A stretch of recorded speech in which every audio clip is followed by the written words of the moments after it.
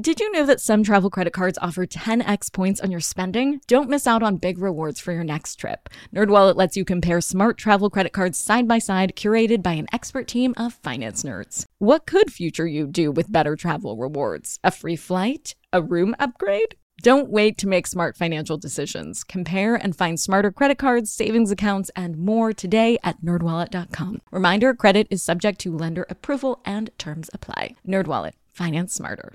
Hey guys, are you ready for some money rehab? Wall Street has been completely upended by an unlikely player, GameStop. And should I have a 401k? Because then You don't do it? No, I know. Girl! You think the whole world revolves around you and your money? Well, it doesn't. Charge for wasting our time. I will take a check like a old school check. You recognize her from anchoring on CNN, CNBC, and Bloomberg. The only financial expert you don't need a dictionary to understand, Nicole Lapin. Yesterday, I left off by telling you that 3 things: government's management of monetary policy, increased security threats, and distrust of big banks led people to wonder if it was possible to create a new financial system, one free of all the issues facing our current monetary system. For some, the answer was yes. Cryptocurrency could be the financial system we've been waiting for. Bitcoin, after all, came into the fold in 2008 in the wake of the subprime mortgage crisis. Coincidence? I don't think so. To decode some finance jargon, the U.S. currency system is referred to as centralized in that the U.S. currency is controlled by a central force, the government. But as I mentioned yesterday, not everyone agrees with the way the system is set up. It's like this. You know, when you're watching an action movie and there's some really important life-changing technology like a mind-reading device, and then some old, wise character says it would be catastrophic if that technology were to fall into the wrong hands. When you're watching these movies, do you ever think to yourself, WTF, it's that easy? A tool that could help or hurt people could actually fall into the wrong hands? There's gotta be a better way to lock that shit up. The cryptocurrency founders apparently have seen that movie and thought the very same thing. And they think that a centralized currency is ripe for falling into the wrong hands. Not to mention that those people who are still reeling from the 2008 crisis thought that the monetary system had already fallen into the wrong hands. Cryptocurrency founders tasked themselves with creating a financial system that is independent from government and big banks and more secure. They started by addressing their belief that when it came to our financial transactions, there were too many cooks in the kitchen. For example, if you're going to make a big purchase, like buying a car, you're probably not going to show up to the dealership with one of those burlap sacks with big dollar signs on the side. No, you're going to swipe your card, which is basically telling your bank how to proceed with the money that is in your bank account. Your transactions are not simple point A to point B dealings between you, the buyer, and the seller. Nope, you're basically in a threesome with your bank. But according to cryptocurrency founders, 3 is a crowd. Call them old-fashioned, but cryptocurrency fans think the transactions should happen just between 2 people, the buyer and the seller. With cryptocurrency, there is no bank overseeing your hard-earned money and no government-regulated mint affecting the amount of money in supply. At a top level, all cryptocurrencies are decentralized, meaning they are not controlled by one person or one institution, but rather a network of people tasked with monitoring the usage of the currency to make sure no funny business is going down. We'll get to who's a part of that network tomorrow. But for now, I want to focus on demystifying how the network works. The network system cuts out both of the middlemen we deal with in the dollar system. Again, those middlemen are, first, the government, which controls your finances at the macro level by affecting the value of the dollar through monetary policy. And second, big banks, which control your finances on a day-to-day level by affecting the interest rates in your savings accounts, the APR, on your credit cards, and so on. So let's unpack how it works in the cryptocurrency network. Cryptocurrency buffs would hate that I'm saying this, but the work that the cryptocurrency network does is pretty comparable to what the banks do. The network verifies that people spending the cryptocurrency actually have the coin to spend, and the network keeps track of these transactions and adds them to a big old record known as the ledger. I'll pause here to say, if you just heaved a big sigh, I totally get it. When new terminology gets introduced, new concepts seem more daunting.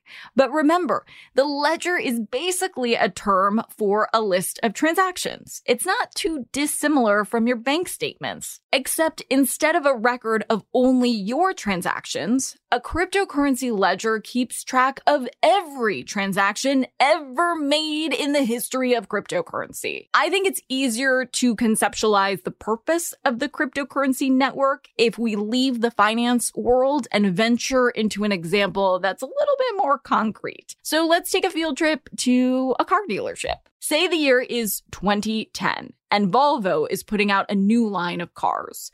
Manufacturers take each car and mint them, paint them, do whatever they do to create that delicious new car smell, and then ship the cars to the dealerships. A salesman at a dealership, let's call him Carl, hustles on the lot and sells one of these new Volvos right away to a young guy named Phil. Carl has to keep a record of this sale, so he prints out the transaction between him and the buyer and keeps it in a manila folder, which he then shoves deep into a filing cabinet. Every time he sells one of these Volvos, he adds the records of the transaction to the manila folder. These records make up Carl's ledger.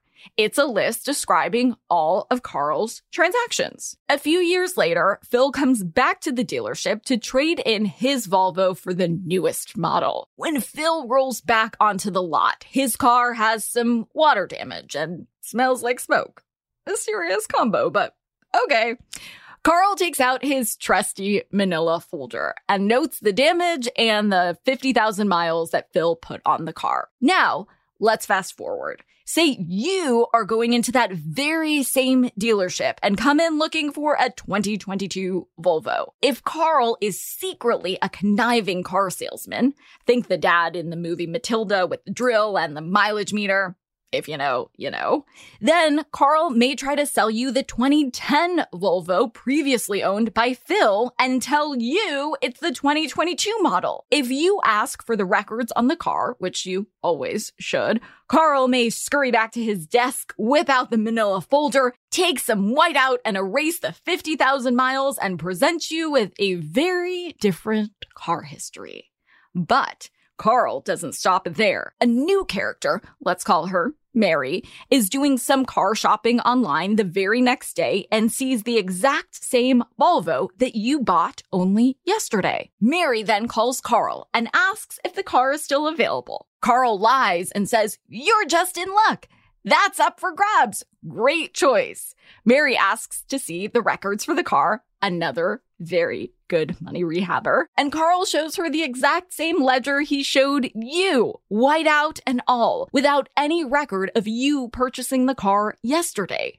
Mary says everything looks great and sends a down payment for the car. Then, when she goes to the dealership the very next day to scoop up that car, Carl has picked up and left town. It's not an impossible scenario. As a car salesman at the dealership, Carl maintains this history of the car, so he has the power to decide how much information to share with potential buyers. Hopefully, he will be honest, but that's for him to decide, and it's up to us to decide whether we can trust Carl and his ledger. The decentralized cryptocurrency system places more checks and balances on the ledger upkeep. So instead of one person or entity taking responsibility for all record keeping, a whole network of people is tasked with maintaining, updating, and verifying the ledger. Because so many people are verifying the ledger, it becomes nearly impossible for one person to fabricate a false history. So, if that same car dealership was set up in the same way as a crypto network, Carl would not be the sole person responsible for keeping the ledger. To round out this metaphor, once the car was sold for the very first time to Phil in a crypto-like network system, information on Phil's sale would be sent to members of the local community. Importantly, not colleagues, just of the car salesman. Then, members of the community would add a record of Phil's transactions to their own personal copies of the car dealership's ledger. Community members update their personal copies of the ledger each time there's a new transaction associated with the car. So then, when you go to buy what you think is a 2022 Volvo, damn it, you can go to the community members and check their personal ledgers and see that the car that Carl is trying to sell you is not actually the car you wanted at all. You'd, of course, blow Carl off, but thank the members of the community who just saved you from getting scammed. Mary would then be protected by the very same process. If Mary went to the community and asked to check their ledger, they would be able to tell her if the car was actually available or if Carl was up to no good and had already sold the car to another potential buyer. Foiled again, Carl. Foiled again.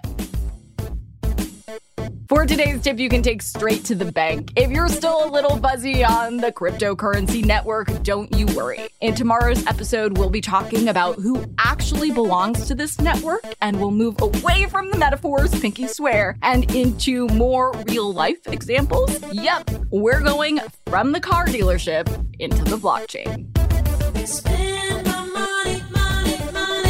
Money Rehab is a production of iHeartRadio. I'm your host, Nicole Lappin. Our producers are Morgan Lavoie and Mike Coscarelli. Executive producers are Nikki Etor and Will Pearson. Our mascots are Penny and Mimsy. Huge thanks to OG Money Rehab team Michelle Lands for her development work, Catherine Law for her production and writing magic, and Brandon Dicker for his editing, engineering, and sound design. And as always, thanks to you for finally investing in yourself so that you can get it together and get it all.